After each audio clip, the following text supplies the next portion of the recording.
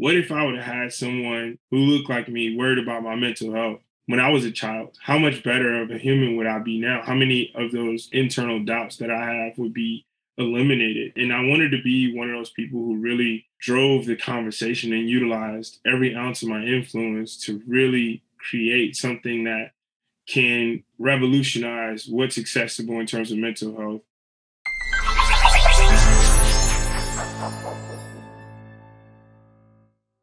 Thank you for joining us here today on Doc Working, the Whole Physician Podcast. I want to take a moment and let you know that we've been working around the clock at Doc Working to bring you CME credit so that now you can let your continuing education budget help you to prioritize your own wellness and get on the path to living your best life. Everything we do at Doc Working is specifically designed with you in mind. We hope you'll head over to docworking.com today and take our 2-minute quiz to find out where you are right now on the balance to burnout continuum. Take our burnout quiz, and this simple step alone can put you in the right direction toward living your best life. Hi, everyone, and welcome to this edition of Doc Working, the Whole Physician Podcast. You are going to be in for a treat today. I'm really excited to have Dr. Russell Ledet with us. He is a MD, PhD, and an MBA, a native of Lake Charles, Louisiana. Dr. Ledet co-founded the 15 White Coats, an organization that helps to propel underrepresented minority students to the next level of education by providing inspiration and economic support. Dr. Ledet has been featured on CNN, MSNBC, People Magazine, NPR, Washington Post, The Steve Harvey Show, and last but not least, Good Morning America. Following residency, he plans to focus on mental health accessibility for marginalized communities. He is a husband of 14 years to Mallory Elise and the father of 2 little girls, Malia Ann and Melina Aubrey. Thank you so much for being with us here, Dr. Ledet. Russell, it's just really good to have this conversation. Thank you so much, Joe, for having me. I'm super excited to be speaking on Doc Working. So tell me a little bit about your origin story. What led you to where you are today? Yeah, I think it was a sort of a puzzle that we just figured out along the way. When I was growing up, we really didn't have much. And so it was very interesting, the journey that I took to get here. I finished up high school and decided that the United States Navy was the best option. So I enlisted in the United States Navy as a cryptology guy, which basically meant I worked in intelligence for about 5 years. And as I was finishing up those first 5 years on active duty, my wife really convinced me that I was smart enough to go to college. She was like, I think you have the stuff. So she helped me to apply to college. And obviously I wasn't on active duty anymore, so I needed to get a job. And I got a job as a security guard at a hospital, which was rather interesting because it was my first time really being exposed to medicine up close and personal. And because I got that up close and personal experience, and seeing trauma and how it was treated and sort of chronic disease and how that was treated, I started to be intrigued by medicine, and really just as I was enamored by the white coats walking around the hospital. And so I would ask them like, hey, how do you become a doctor? Like, what do you do? What do you need to do? And a lot of them were like, I don't know why you're worried, because like security guards don't become doctors, which I think in hindsight, they were correct. Security guards don't become doctors. Security guards become double doctors. And so, I always think about that. And so eventually I did get someone to say like, hey, I'll allow you to shadow me. And he's a surgeon, a guy by the name of Dr. Patrick Garfenstein, who's actually now a trauma surgeon here in New Orleans. And that really got me on this trajectory. And I didn't get into medical school the first time, but I did get into graduate school. So I went on to do a PhD at NYU School of Medicine in molecular oncology and tumor immunology, and then decided that going to medical school and business school made sense. So I did a 4-year MD MBA at Tulane, and now I'm heading off to Indiana University for a triple board residency in pediatrics, adult psychiatry, and child and adolescent psychiatry. It's a fantastic story and also so sobering to everyone who hears it, in understanding how close somebody who is obviously as brilliant as you are with an MD, PhD. I think that's literally the most intelligent people in the world. And yet you came pretty close to maybe not even moving on to higher education. What do we all need to learn from that part of your story?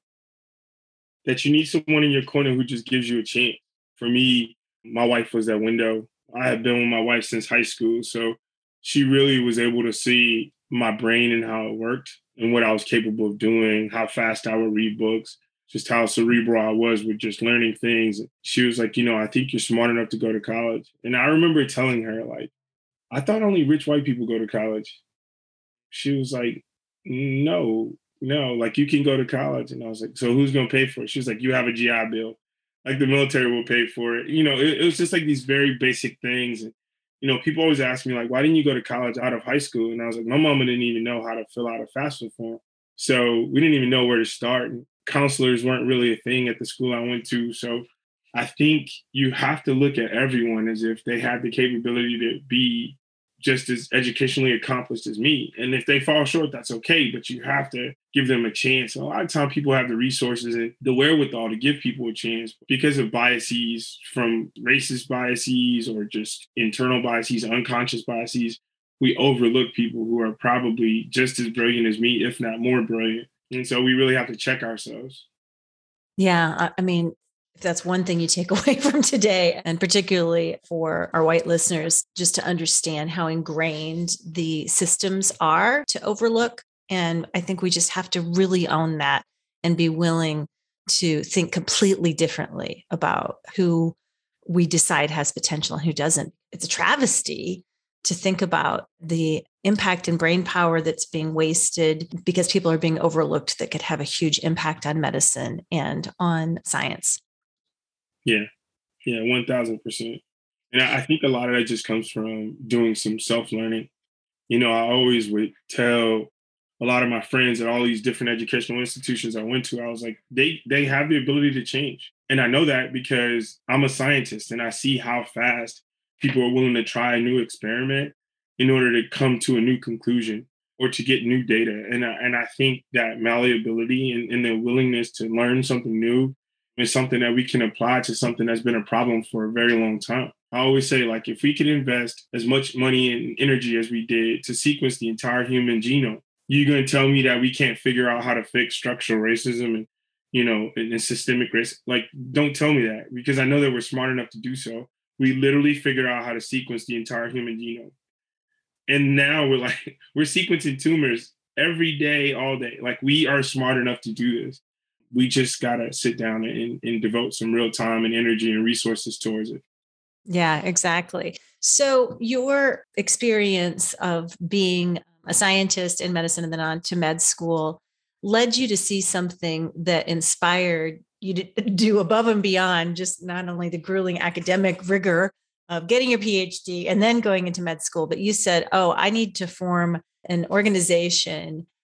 It was totally unintentional. It was just living on purpose. The 15 White Coats was birthed out of a conversation I had with my 8-year-old. We had gone to visit that exact same plantation, the Whitney Plantation, my daughter and I, and one of my best friends, the summer before we took that photo. And when we were driving back, my daughter made a comment to me. She said, "Hey, Dad, I finally understand why it's such a big deal to be a Black doctor in America." And I was like, like, why'd you say that? And she was like, well, we just left a plantation. And like, there was a time when people who looked like you weren't allowed to read or write or count or any of that. And so now I'm riding in the car with 2 Black doctors. Like, we've come a long way, and that's a big deal. And I was like, yeah, I've been trying to tell you that forever. But then, what came from that was like, oh, we have an opportunity to show the world just how far Black people have come in this country. And so, obviously teamed up with a lot of my classmates, and we took those photos. And the intention was for us to remind ourselves of how far we've come, but also how much work we have to do. And the world was obviously inspired by it. And we didn't want to take all of that notoriety just notoriety. We wanted to do something with it. And so we started raising money and creating these scholarships. And we also took those photos and put them in classrooms all over the world for free. So a lot of the money that we raise now, even now, goes towards putting those posters in classrooms all over the world for free. Schools can go on our website, sign up for a poster, and we mail it out to them for free. But also we create scholarships for people who are applying, people who are in medical school and need help with preparing for board exams, mental health subscriptions. We just gave out like 20 Calm app subscriptions, and we'll continue to evolve in the way that we go about giving out these scholarships. But it's really just to break down that economic barrier to becoming a doctor. Most people don't even know how much it costs to become a doctor. It costs upwards of $5,000 to $10,000 to apply to medical school.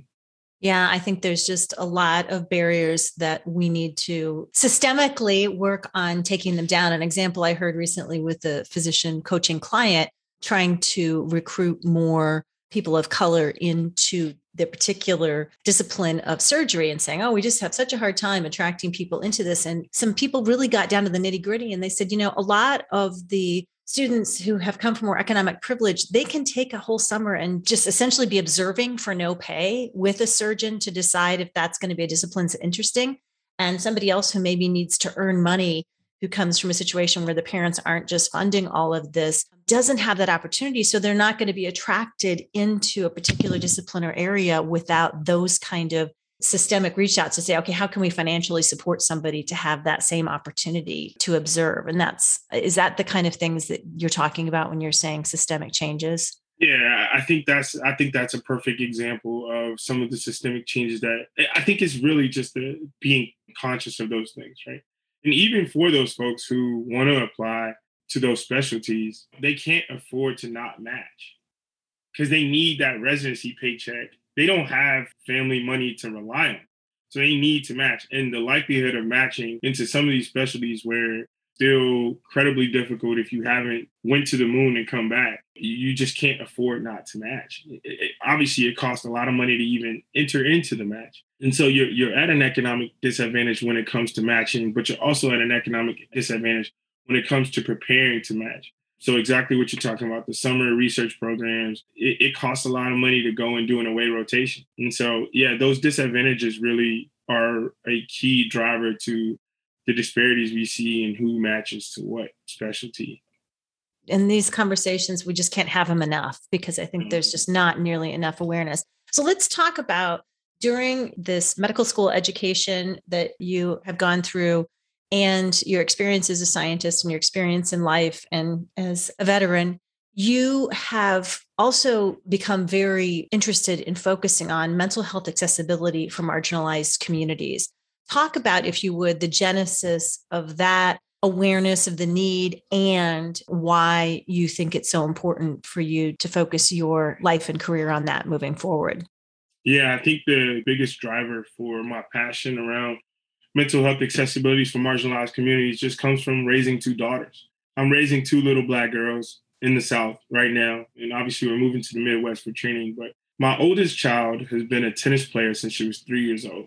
And for a lot of listeners who don't know, tennis is a very cerebral sport, and it's also a very white sport. And so my daughter and I have had a lot of conversations around her mental health. This has started probably when she was 6, 7 years old. So we've had these open conversations, and she's told me about the impact of the sport, the way the sport looks, the way the sport is procured and really put together. And obviously, as a coach in tennis, I've looked at a lot of these kids and just looked at where their mental state was when they're playing this game. And then I think back to my own childhood, and it's like, wow, what if I would have had someone who looked like me worried about my mental health when I was a child? How much better of a human would I be now? How many of those internal doubts that I have would be eliminated? And I wanted to be one of those people who really drove the conversation and utilized every ounce of my influence to really create something that can revolutionize what's accessible in terms of mental health for children. In my head, I envision an app that literally addresses mental health resources for marginalized communities and makes it accessible, just as accessible as Google is to everyone. And I think that would really, really, really help. I don't necessarily know how I'll do it yet. I got to become a child psychiatrist first. But in the meantime, obviously, I know how to balance more than one thing, so I'll figure it out. Yeah, it's a pretty amazing intention and goal to set your sights on, particularly at this point in your career. And I think the conversation is opening up coming out of the pandemic about understanding childhood and adolescent mental health and how it isn't just a thing that happens to people who aren't parented well. It kind of exposed that there's just a lot of pressures. The conversation has said probably a lot of us in older generations just put a lot of stuff under the rug, didn't deal with trauma. And that is continuing to create mental health issues in generations that are coming up now. They're just being more open about it. And hopefully the solution is coming. And your emphasis on how much more challenging it is for underserved and marginalized communities, I think is a really very, very important place to take the conversation as well. Yeah, I think, When we look at suicide rates among young Black children, they're the highest they've ever been. That's scary. It's scary for me as a parent. That's scary for me as a tennis coach. That's scary for me as a budding child psychiatrist. It's one thing for me to recognize the emotion of it being scary. It's another thing for me to recognize that emotion and do something about it. And so I think there's some power coming. I think there's a budding partnership with the National Association of Mental Illness to address it in young children, especially in marginalized communities, that I'll be working on. I think we'll do something powerful. I think we'll change the way things are done and address it in a major way. I am so excited to follow the impact that you have on medicine, on the world, on marginalized communities, on all of this. It is just incredible to see how you are able to take a vision and an idea and carry it through with a follow through that is beyond, it's superhuman. Really, I can't imagine anybody else being able to do all the things that you've done. Dr. Russell Ledet, thank you so much for this conversation. How can people reach out to you or reach out to learn more about what it is you're doing and to support any of the projects that you have going? Yeah, so to reach out to me personally on LinkedIn, it's Dr. Russell Ledet. On Instagram, it's at Dr. Russell Ledet. And really to ping the 15 White Coats, at the 15 White Coats on Instagram, Twitter, Facebook, and LinkedIn. And we have a website where people can figure out what we're doing and make donations, which 100% go towards our cause at www.the15whitecoats.org. We're doing really good work, and I hope you all not only listen, but donate. Well, I'm excited for the next leg of your career in Indianapolis as you move toward a career as a child psychiatrist. And thank you so much for taking the time to share your story, for inspiring us, to pointing our attention in the direction where it definitely needs to go around accessibility to medical education for a much broader group of highly capable people, and for helping us to all remember that accessibility to mental health for children needs to go all the way across the board. This has been a really powerful and inspiring conversation. I just want to thank you. Thank you so much, Jill, for having me. This was awesome. And I'll definitely be back. That's for sure. And thanks all of you for joining in for this conversation. Please share it widely. These are important concepts that we all need to be talking about. And also go to docworking.com today for information on how you can thrive in work and in life. Until next time, I'm Jill Farmer.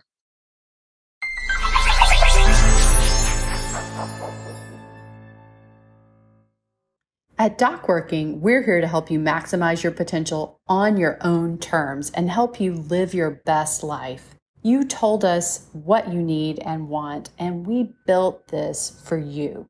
Whatever your journey is, you have options. You can choose to live the life you want to live. We see you. We get you. And now let's get you in the driver's seat of your own life so you can find purpose in your work and everything you do and every choice you make.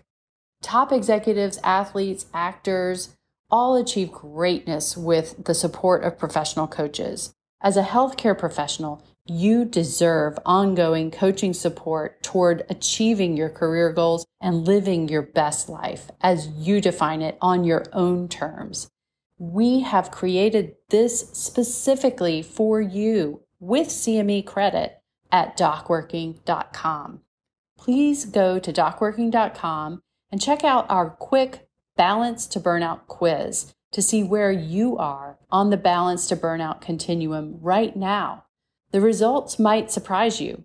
Taking this simple first step may change your life for the better. And until next time, thank you for listening to DocWorking, the Whole Physician Podcast.